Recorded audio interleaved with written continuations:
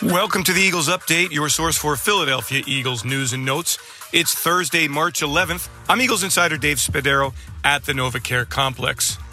The NFL awarded its compensatory draft picks on Wednesday, and the Eagles received 2 sixth-round draft picks. That means Philadelphia has a total of 10 draft picks when the NFL Draft 2021 begins on April 29th, and the Eagles know they must hit home runs in this draft. Also, the league setting its number for the 2021 salary cap, and that number, $182.5 million.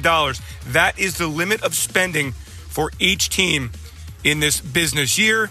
The business year begins on March 17th at 4 p.m. New Eagles defensive coordinator Jonathan Gannon excited to take over in Philadelphia. He comes with an exceedingly high reputation, in demand in the NFL, and we spoke earlier in the week about his approach to the players and what the players can expect from the defensive coaching staff. A serve mentality. I want our players to know, and I've talked to most of them. That's why we're here. Like the staff, myself, the head coach, all the defensive coaches, we're here to make these guys the best player they can be. And really the reason behind that is because it's good for the team, it's good for our defense, and it's good for them.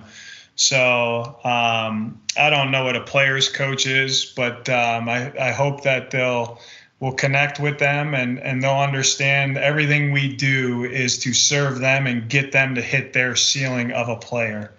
And that's really why we're here. And every decision that we make will have that in mind. That will do it for this Eagles Update. I'm insider Dave Spadaro. Thanks for joining, everyone. Have yourselves a great Eagles day, and as always, fly, Eagles, fly.